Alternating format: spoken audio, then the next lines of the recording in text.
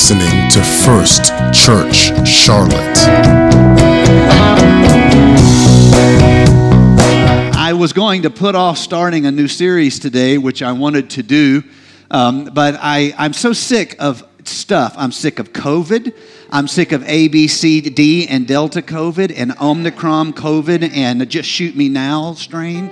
I'm sick of it. I'm sick of snow. I just want to have church with people who love God. Is that too much to ask?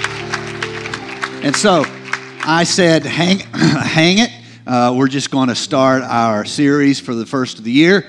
And I never start it right on the first because you know you're backslid from the holidays. You know you need a little bit of time to get the tree put away and other stuff happen. But we're into it now. My title for the next Sunday or 2 or 3 is simply this: Rebuild. And the context of Scripture is Kings chapter number 18 and verse number 30. Then Elijah said to all the people, "Come near to me." So all the people approached him, and what did he do when he had gathered them and he had their attention? The Bible says he repaired and rebuilt. He repaired, somebody say it with me. He repaired and rebuilt the altar of the Lord that had been torn down. Now, if you read this in the Amplified, you'll see that they have added some text to help it read with clarity. He repaired and rebuilt the old altar of the Lord that had been torn down by Jezebel. This is a moment of spiritual revival for the house of Israel, the people of the covenant. They had been chosen by God because of a covenant made through their father, the patriarch Abraham. And that covenant was renewed in Isaac and renewed in Jacob and given by divine promise. Let me remind you that God keeps his promises. It was renewed by divine promise to all the children, the inheritance of that covenant, the extended generations. I want to say, if you were so benefited in your life to have had a praying parent, even if all of your parents weren't particularly spiritual, maybe one more than the other, like that was my situation. That's funny, I don't care what y'all say. If you just had one praying parent, it was a blessing to you and is a continuing blessing in your life. Why do I say that?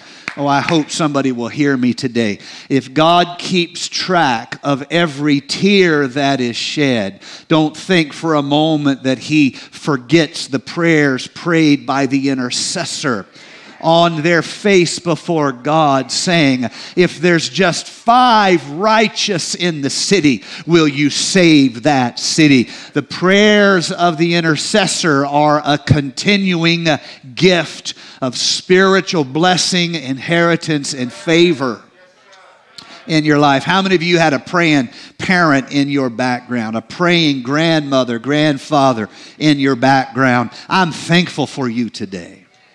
You are blessed abundantly because of that. These people they've lost their way. Now, we can't really look down our ecclesiastical nose at them because all of us, like sheep, have gone astray. We have all of us, not just the people in the carnal section, but all of us have turned what? Each to our own way. What is our way? Our interests, our distractions, our to-do lists, our temporal dreams and wishes. Excuse me. Just a little bit of a COVID-carrying cough for you here today. I want you... Does anybody else feel guilty every time you have to clear your throat or cough? It's ridiculous. It's ridiculous. And again, I say ridiculous. Anyway, moving along from the COVID-carrying creeper. So many people are sick right now with this latest variant that we're having to adjust the things the church is doing. True story, We've spent this last week trying to make sure we had enough teachers to continue First Kids.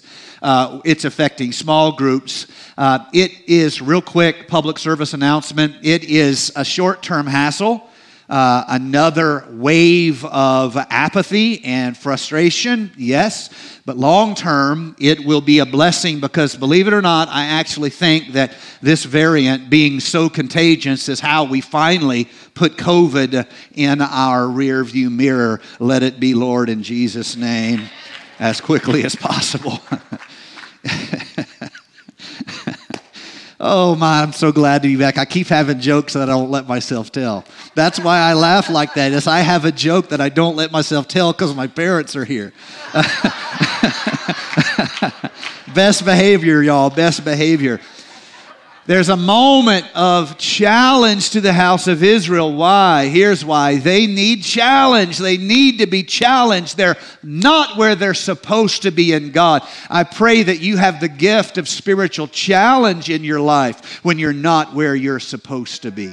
I pray you have the gift of divine rebuke in your life when you're not where you are supposed to be. And I pray that rather than debating God, arguing with God, you discover the profound joy of simply humbling yourself and saying, yes, Lord, not my way, but your way. This is what is happening here in this moment of revival. And he has the competing theology, shall we say. Elijah does. He has this competing moment to see what Baal can do.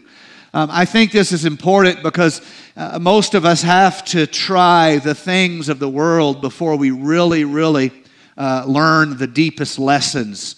I wish that weren't so. I wish that we didn't have to make our own mistakes.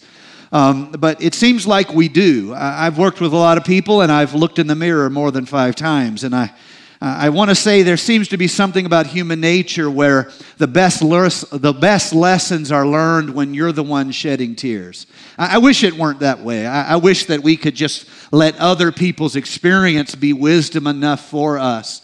But that doesn't seem to be the nature of humankind. And I want to say this to all of you. God doesn't give up on you after your hard lesson. But he invites you back to a relationship, a place of anointing and favor in his kingdom and in his hand. And can some mercy folks say amen? And so these people, they need to be shown. And so Elijah says, look, I'm not just another religious voice trying in some way to manipulate you, to get you to buy on to my social media plan. I'm not just trying to get you to like and subscribe to my Twitter account. I need you to get beyond the stories you tell yourself, and I need you to open your eyes to what and where real divine power is. And so they have this demonstration of the believers in Baal, the deity of Baal, the priests of Baal, and it's not a very pretty picture. I know us preacher types, we oftentimes love to tell this story because it's great fun. You know, you get to have Elijah's over sitting on the sidelines. He's drinking Dr. Pepper, you know, and out here you have the prophets of Baal. All preachers do this. Don't look at me like it's just me.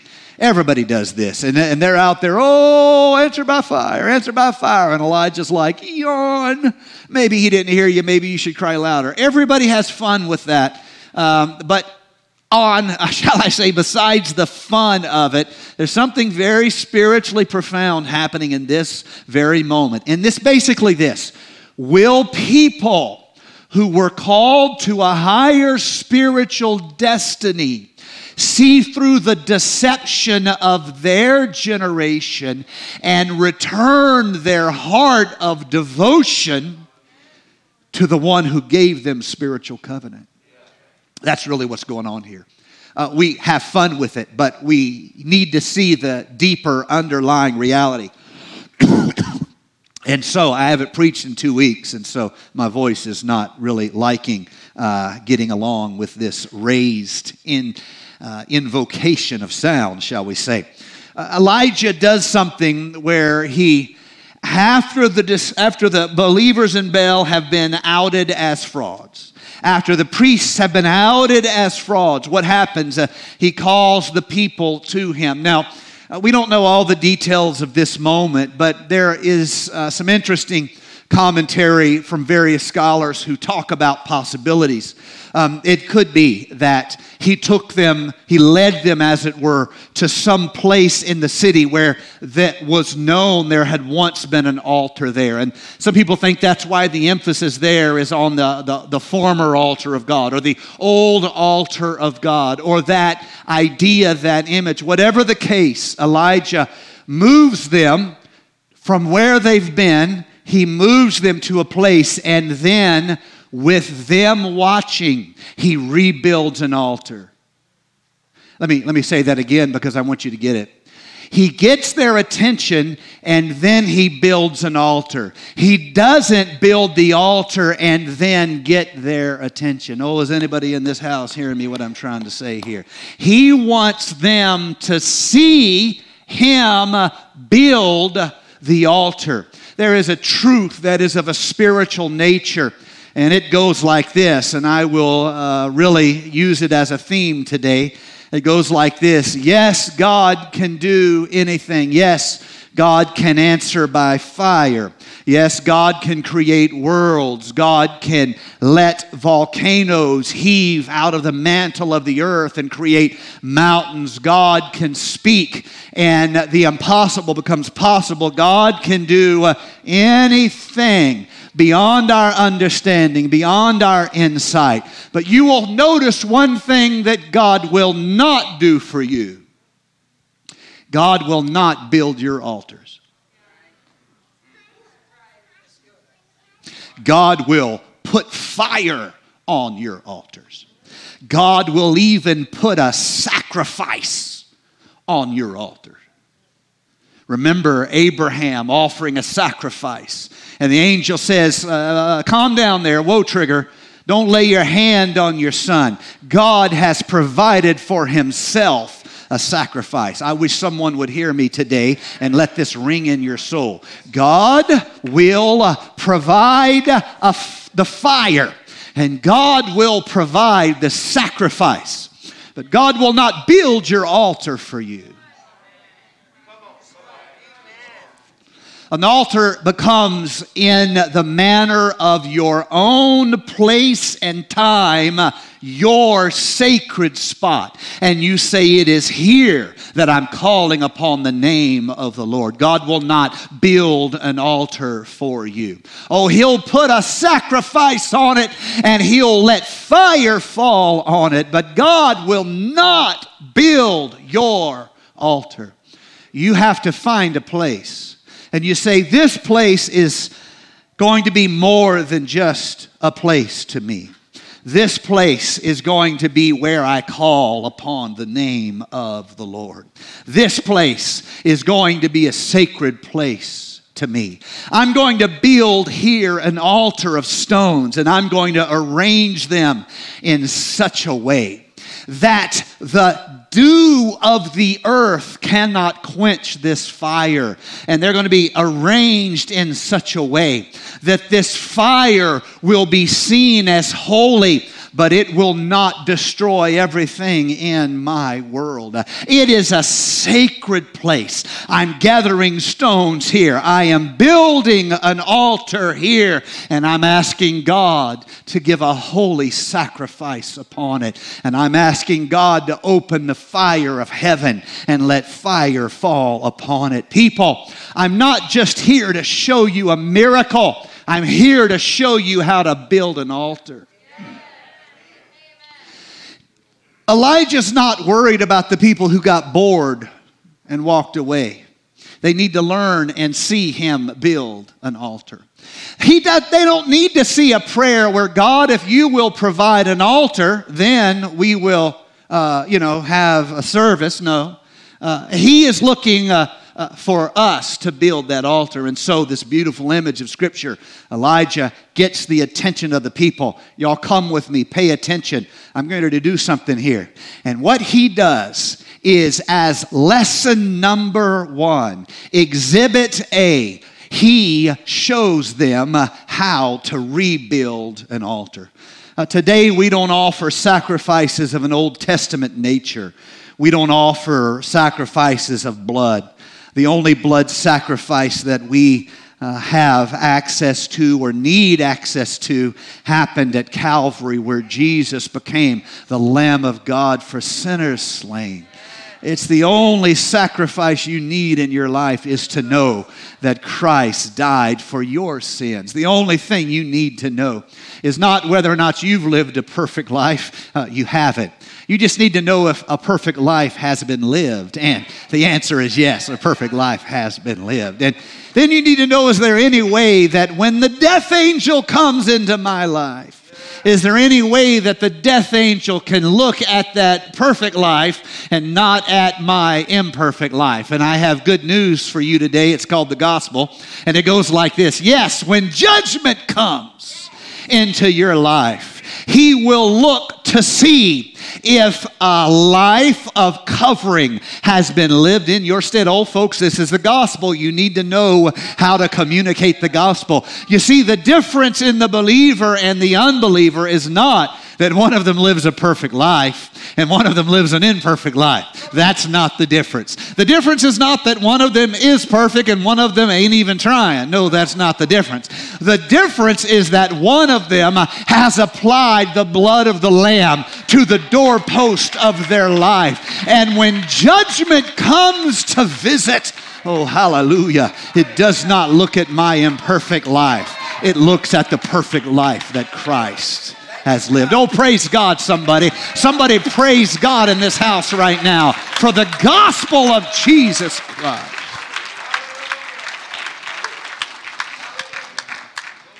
And so, in the same manner that we have no risk of living a perfect life, if any of you think that you're close to living a perfect life, I have some people in the church I'd like to introduce you to.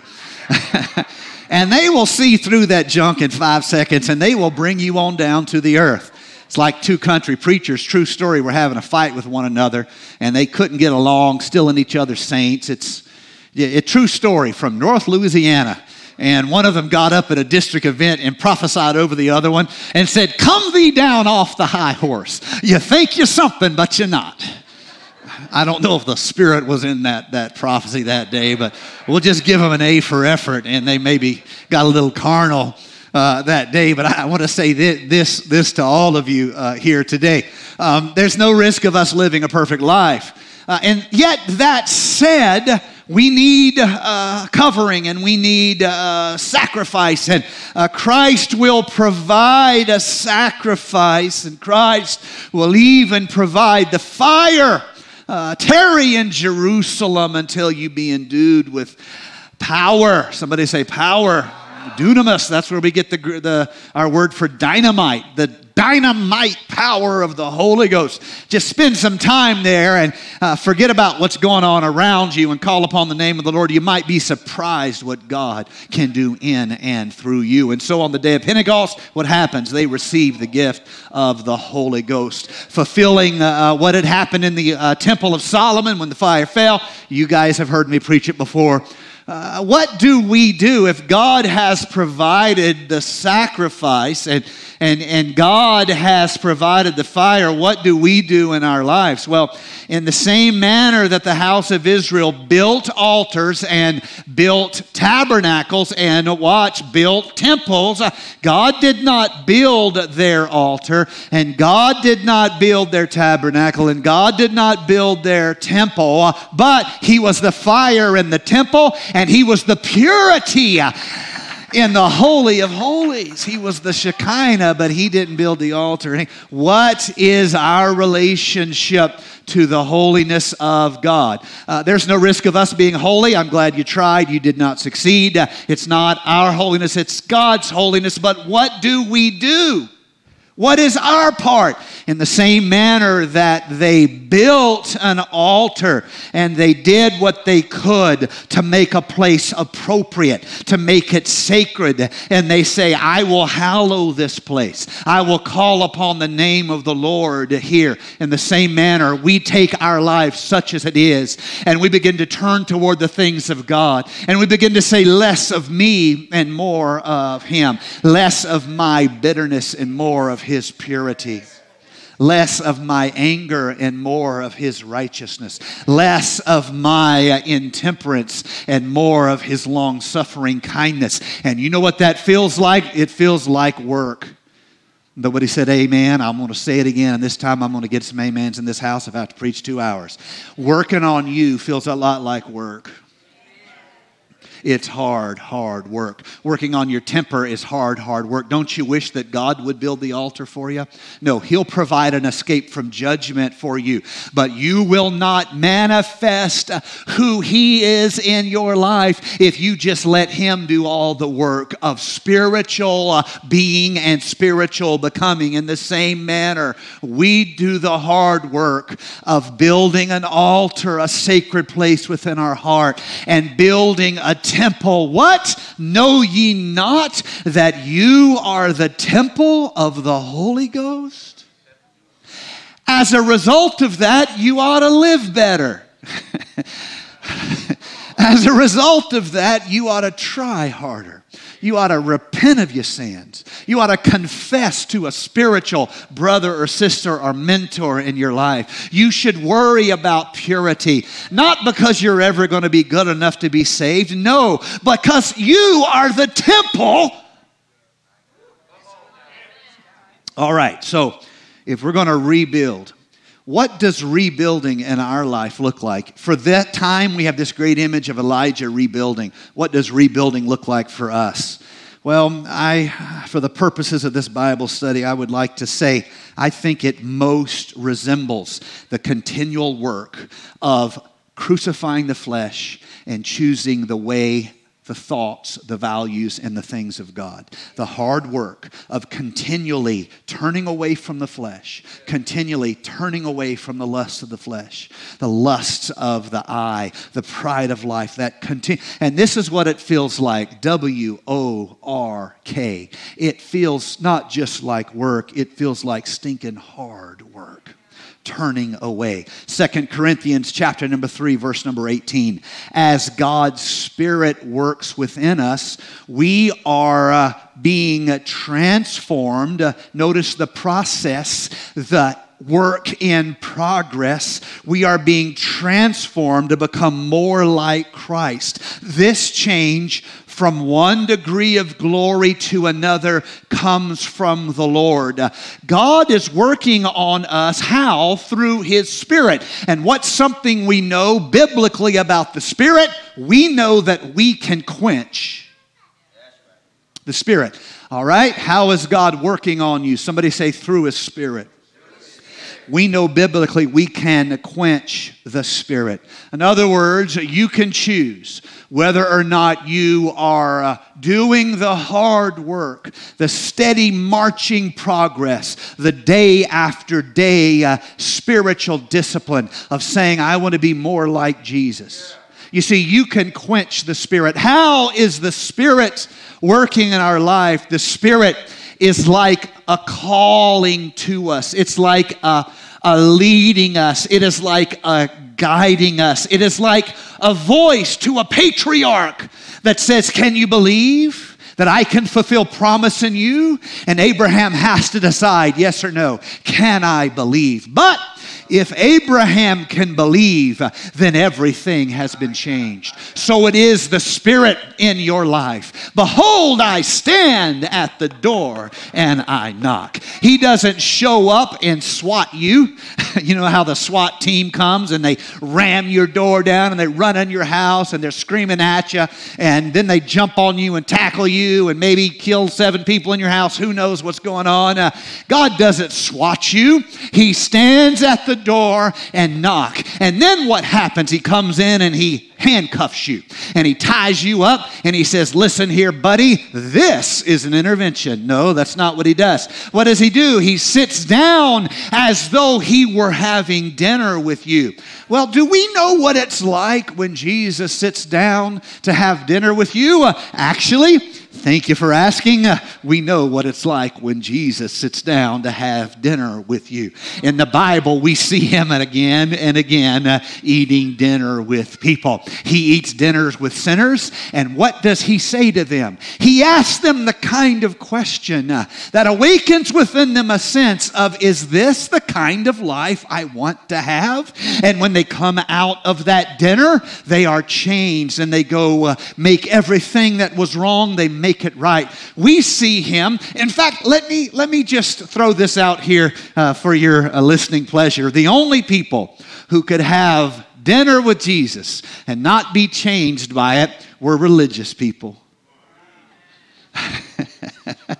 Everybody else was changed by God spending time with them.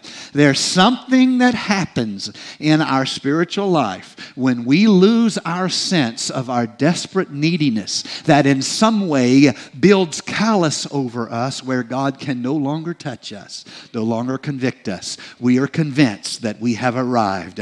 God, save us from that Pharisaical demon and let us be like a sinner in the presence of the Lord. And he asks the question and we say, man, I need to think about that. My goodness, I should have done better. I can try harder. So the Lord stands at the door and knocks and he invites you to come in. And then he challenges you.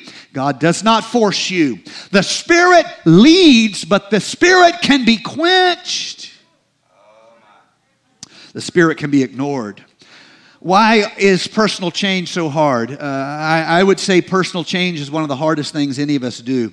Let me give you a handful of reasons. I jotted these down yesterday. A few reasons why personal change is so hard and why making any kind of real life change just feels like it's going to break you into pieces. Number one, everything that you are doing, good or bad, are habits. It's not just the good stuff you do that's a habit. The bad stuff is a habit too. Secondly, I tend to confuse what I do with how I am. The result of that is when I change what I do, I oftentimes have myself this sense of being unmoored from whom I am. Number three, my bad habits aren't just bad habits, they're often coping mechanisms. Some of the most damaging habits in your life are how you have coped with trouble without God. And that's why they're so hard to change. They're not just a habit, they're a coping mechanism. And until you learn how to really trust in God, you're going to go back to that habit as a coping mechanism. Very few people are in addiction because they want to be addicted. There was a time when they wanted what that could give them, but the dirty secret of all addiction is it slowly loses its ability to reinforce and activate the endorphins in your brain. And so now you're just addicted, and the great pleasure, the great joy that once was there for a season, if you want to be biblical, is increasingly lost to you. Your bad habits are more than bad habits. They are coping mechanisms, and until you learn to really trust in God, you're going to go back to your bad habits because you still need to cope. And the fourth reason why change is so hard for us is the enemy leverages both the sin of our own actions and commissions, and secondly, the difficulty when we try to overcome. Let me say it this way.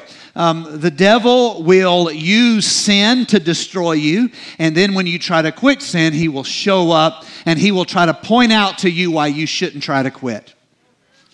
There's no potential change in you that the devil will not fight. So what does it take for real change? Now I'm going to give you real quick a survey of what rebuilding altars, rebuilding temples, rebuilding tabernacles, what it looks like spiritually in this day and age. Remember, we don't build altars like they did in the Old Testament, but we can learn by how the prophet intentionally before everyone rebuilds an altar. We don't rebuild temples like they did in the Old Testament. We don't sew together tabernacles of goat's hide dyed red like they did in the Old Testament. But that is not to say we don't rebuild. It's just in this hour, we are the temple. And the challenge of our life is to do what we can do, because God will not build your altar and God will not build your temple. He will put sacrifice upon it, and He will let fire fall within it. Real change, number one, begins with a renewed mind. Ephesians 4:23, there must be a spiritual renewal of your thoughts and attitudes. Kind of have a big amen on that. How about Ephesians 4, verse number 17? Don't keep living as the ungodly do, for they are hopelessly confused in their thinking. Their closed minds are full of darkness. They're far away from the life God gives because they have shut their minds and hardened their hearts against Him. They don't care anymore about right and wrong, and they've indulged themselves in all kinds of immorality, evil thinking, and the constant desire for more. Real change begins with a changed mind, or to speak in a way the Apostle Paul would approve of, a renewed mind. Old things are passed away, all things have become new. How about Ephesians 4, verse number 23? I love how CEV says it. Let the Spirit change your way of thinking. So number one, change is going to start with changed thoughts. Change is going to start with changed mindsets, changed attitudes. And if you can't change your attitude, you're never going to change your actions. Just let that be a blessing to you if you'd like to write that down and send me a big offering later on this week when it blesses you increasingly. Amen. Number two, real change requires you to submit your narrative to God's truth. You see, all of us cope through the stories we tell ourselves. We all create reasons why we failed at this and reasons why we didn't do that. When people quit church, they never say, look, I just don't want to go to church anymore. No, they always have a story that in some way smooths the process of self-justification. That is what I mean by your narrative. What story are you telling yourself? A lot of people aren't attending church right now because they have a story. And that's why they are not attending. Lots of people are kind of slipping in their faith because they have a story. It might be this, it might be that, but their story is not their friend. Their story is them living their lie. And real change requires us to humble and submit our story to God's truth. Jesus says, John 17:17, use the truth. He's praying. Use the truth to make them complete. Jesus praying to the Father. Use the truth to make them complete. Your word is truth. Ephesians 4:14 and 15. Then we will no longer be like children, forever changing our minds about what we believe because someone has told us something different or made a lie sound like the truth. Instead, we will hold to the truth in love, becoming more, notice becoming. This passage in Ephesians 4 is all about us becoming more like Christ. We will hold to the truth in love, becoming more and more like Christ, who is the head of His body, the church. And finally, verse number 21, the same chapter, since you have heard all about Him, you have learned the truth that is in Jesus. So what was the first step of rebuilding us? Rebuilding our consecration. Oh, I pray that when I preach this message that there's a voice in you that's stronger than all the distraction in you. I pray there's a hunger in you that's stronger than all the other interests and hobbies of your life. And there's something in you that says, I don't want to lose my real deep relationship with God. I don't want to lose my authentic fellowship with God. I don't want to just do life by my own delusions. I want to know you. I want to know you in power. I want to know you in character. I want to know you in calling. I want to know you in purpose. I want to know you even in suffering. I must know you. First, renewed mind. Secondly, you've got to submit your narrative to God's truth. Third, you have to make a commitment that what is happening in your mind and spirit is going to be expressed in your practical life choices. It's so easy for us to live, in some ways, two somewhat isolated lives. There's church ush. Watch it. Ush rhymes with slush. There's church ush. Man. Jesus, take the wheel. There's church us. And then there's career us. Ooh, I went there. Now you're mad at me. I don't even care. I'm going home. I only have to preach once a day. Feels like vacation. There's church us. Thank you, sir. Blessings upon you. I'm not sharing my money this week with you, my salary. I'm keeping it all for myself. But thank you for making me better. The church us and the career us, life us, neighbor us. That's not really how we do spiritual life, my brothers and my sisters. What's happening in our mind and spirit must be expressed in our practical choices. Ephesians 4:22. So get rid of your old self, which made you live as you used to. The old self that was being destroyed by its deceitful desires. How about Hebrews 12, verse number 1? We must get rid of everything that slows us down, especially any sin that distracts us, so we can run the race that lies ahead of us. Number 4, real change requires honest spiritual community. Honest spiritual community. You were not intended to do life alone. You were not intended to do worship alone. You were not intended to do relationship with God alone. You were not intended to do ministry, calling, spiritual purpose alone. You are meant to be joined together with other spiritual people. It is, this truth is real. If you're going to change, you're not going to do it in isolation. You're going to do it in honest spiritual community. Ephesians 4, verse number 25. This is the Message translation. No more pretense. Tell your neighbor the truth. In Christ's body, we are all connected to each other's. Each other's. Man, I'm just making everything plural today, aren't I? Each other. So if you lie to others, you end up lying to yourself.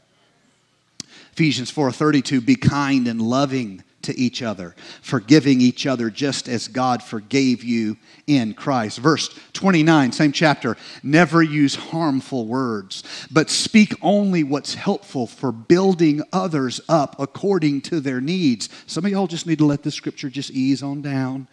Those harmful words, they need to be sent into the last year. And this year, we need to speak what is helpful for building others up according to their needs, that it may benefit those who listen. Real spiritual change requires spiritual community.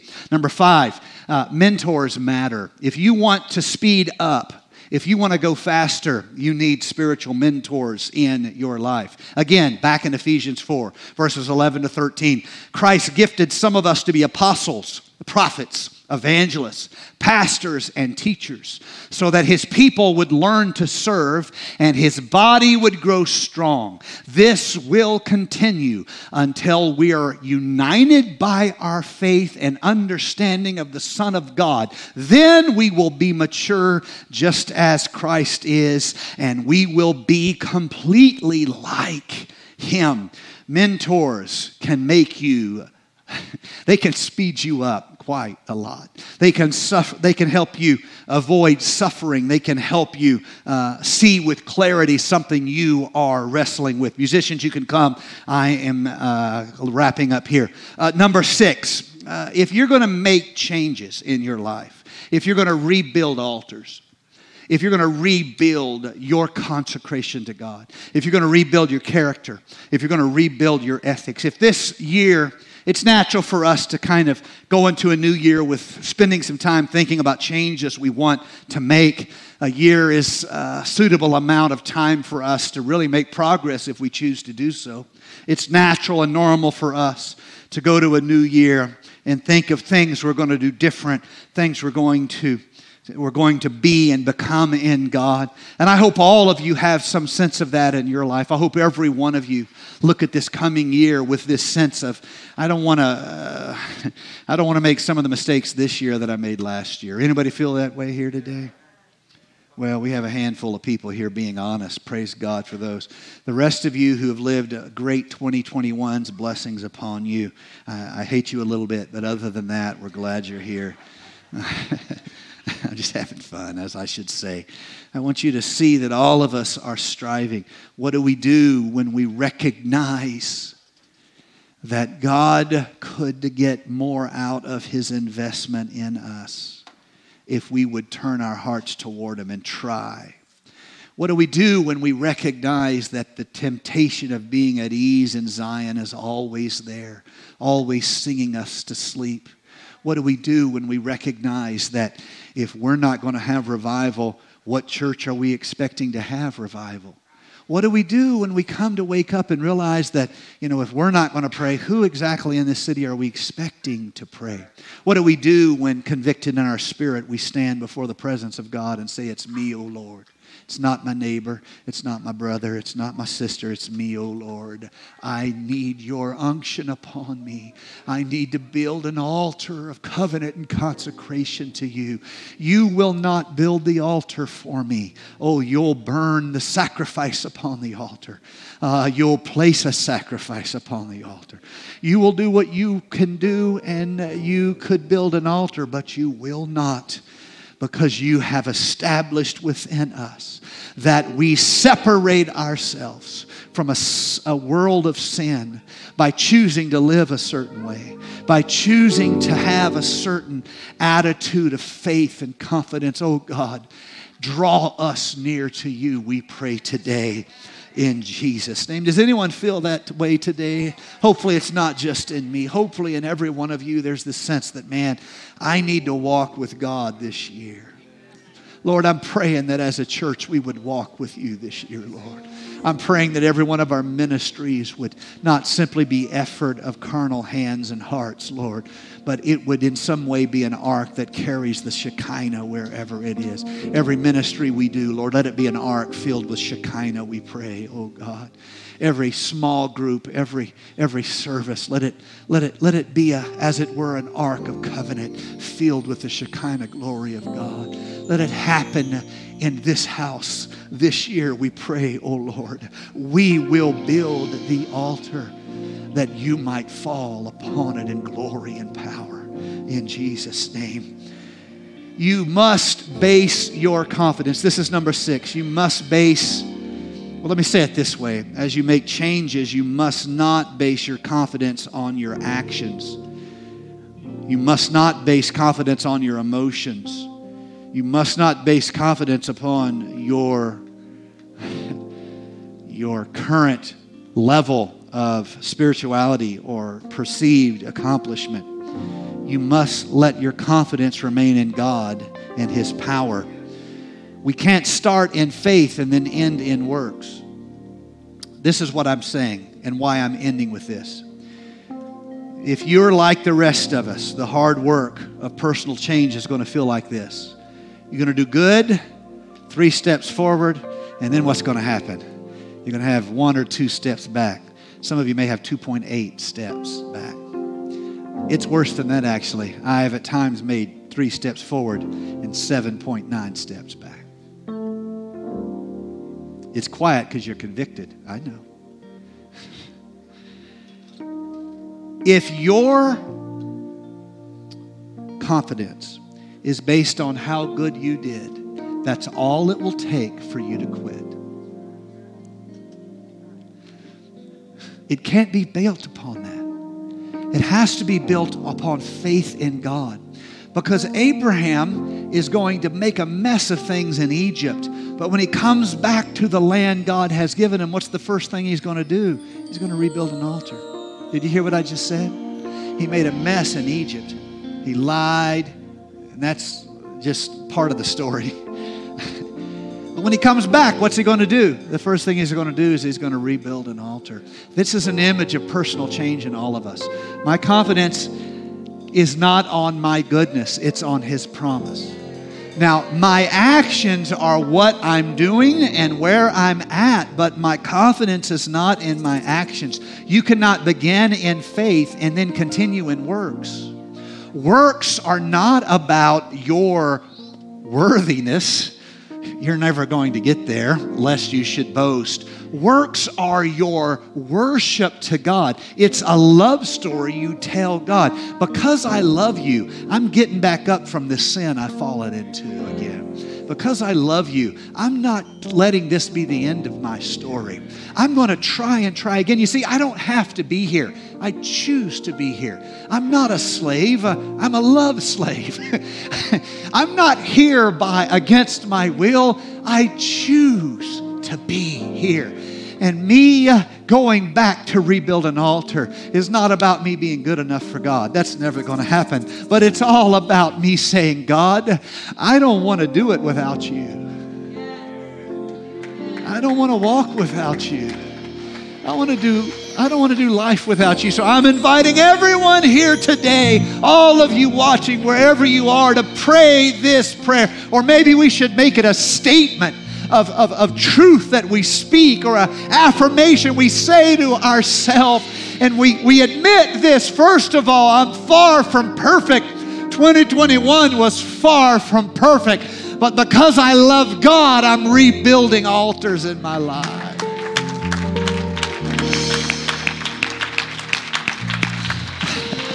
I had some attitudes in 2021. I didn't have them all the time, but I had a few of them get me.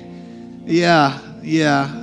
Some of y'all were there, and y'all saw my bad attitude. I know you thought that it was impossible because in every other regard, my life seemed so perfect. But there in that moment, you saw my bad attitude.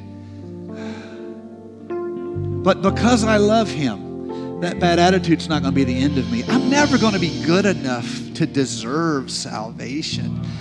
But I love Him. He first loved me. If God never does another thing for me, I owe Him my best effort for the rest of my life. You see? If God never heals me again, I have enough healing stories to clap my hands until I'm too old to clap, and then to, do whatever I can do then.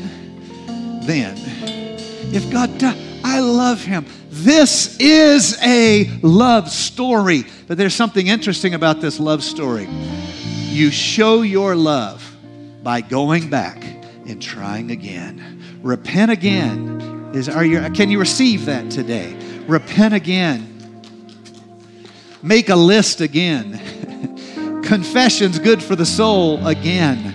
Get a spiritual brother and sister and create an accountability circle again. Find a spiritual mentor, a relationship of trust again. Why? Because I don't want to do life without Him.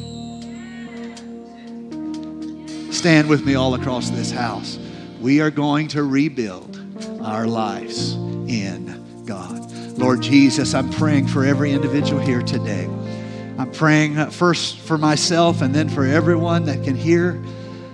Everyone under the sound of my voice, I'm praying here today that we would see how we honor you, how we manifest real love, how we show true worship by turning again and again from the ways of the flesh.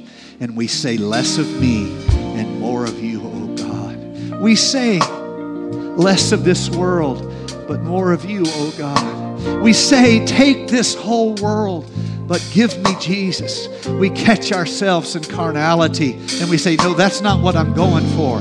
I repent of that. I turn away from that. I call upon you, oh God. Let this church have the feel of people always turning away from self and always saying, not me and mine, not me and my wishes, my wants, my longings, but God, I want to please you. I want to show you with my actions, my heart, my word, my ethics, my praise, my generosity, my giving, my serving. I want to show you that the love of God is not just from heaven to earth, but it is celebrated here on earth and returned.